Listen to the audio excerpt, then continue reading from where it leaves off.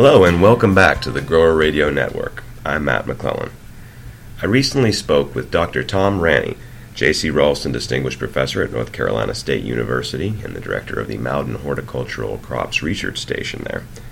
We spoke about some of his recent selections, his goals for new crop development, and the future of plant breeding. Here's a sneak peek. Watch for the full article in an upcoming issue of Nursery Management. As far as the future of plant breeding goes, how do you what are your opinions on the industry as a whole, and is it something that's in a good spot, or you feel optimistic about it? Oh, definitely.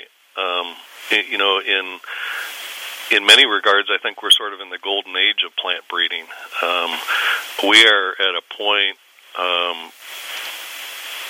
that never before have we had really as many opportunities. Right now, we've got access to germplasm we've never had from around the world, which, as I said before, is sort of the raw material for plant breeding. But never before have we had such an understanding of plant genetics and access to modern tools like tissue culture and molecular markers and genomic science. And there are probably more people now engaged in plant breeding, even both university, private, and in the commercial world that are doing plant breeding than ever before. But what's really exciting to me is the future. It's just going to keep getting better with some of the new advanced breeding techniques, particularly some of the genome editing technologies that are coming out now, I think are going to revolutionize plant breeding in the future. So we're at a very good spot now, but the opportunities, I think, are just going to skyrocket in the future. Okay, interesting. So talking about future breeding techniques, what is genome editing, and how does that revolutionize plant breeding?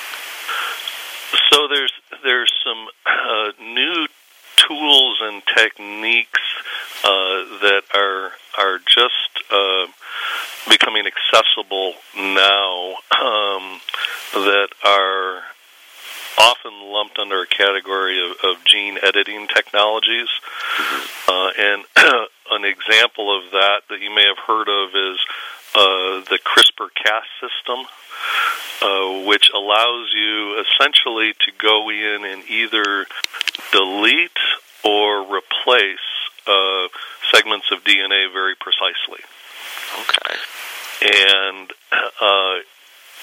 it's low cost and very effective and very precise. So some of the things that it has the potential to do is to confer virus resistance in plants.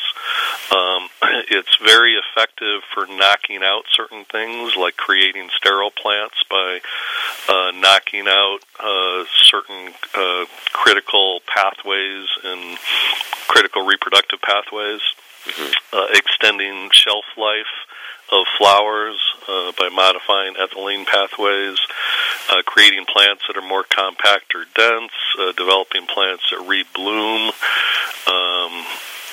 reducing weediness and invasiveness are just a few opportunities for using some of these gene editing technologies. Okay, very interesting. So it does sound like there are a lot of applications for using this technology in plant breeding. Oh, definitely. Yeah, it has the potential to really revolutionize plant breeding. I hope you enjoyed that sneak peek, and thanks again for listening to the Grower Radio Network.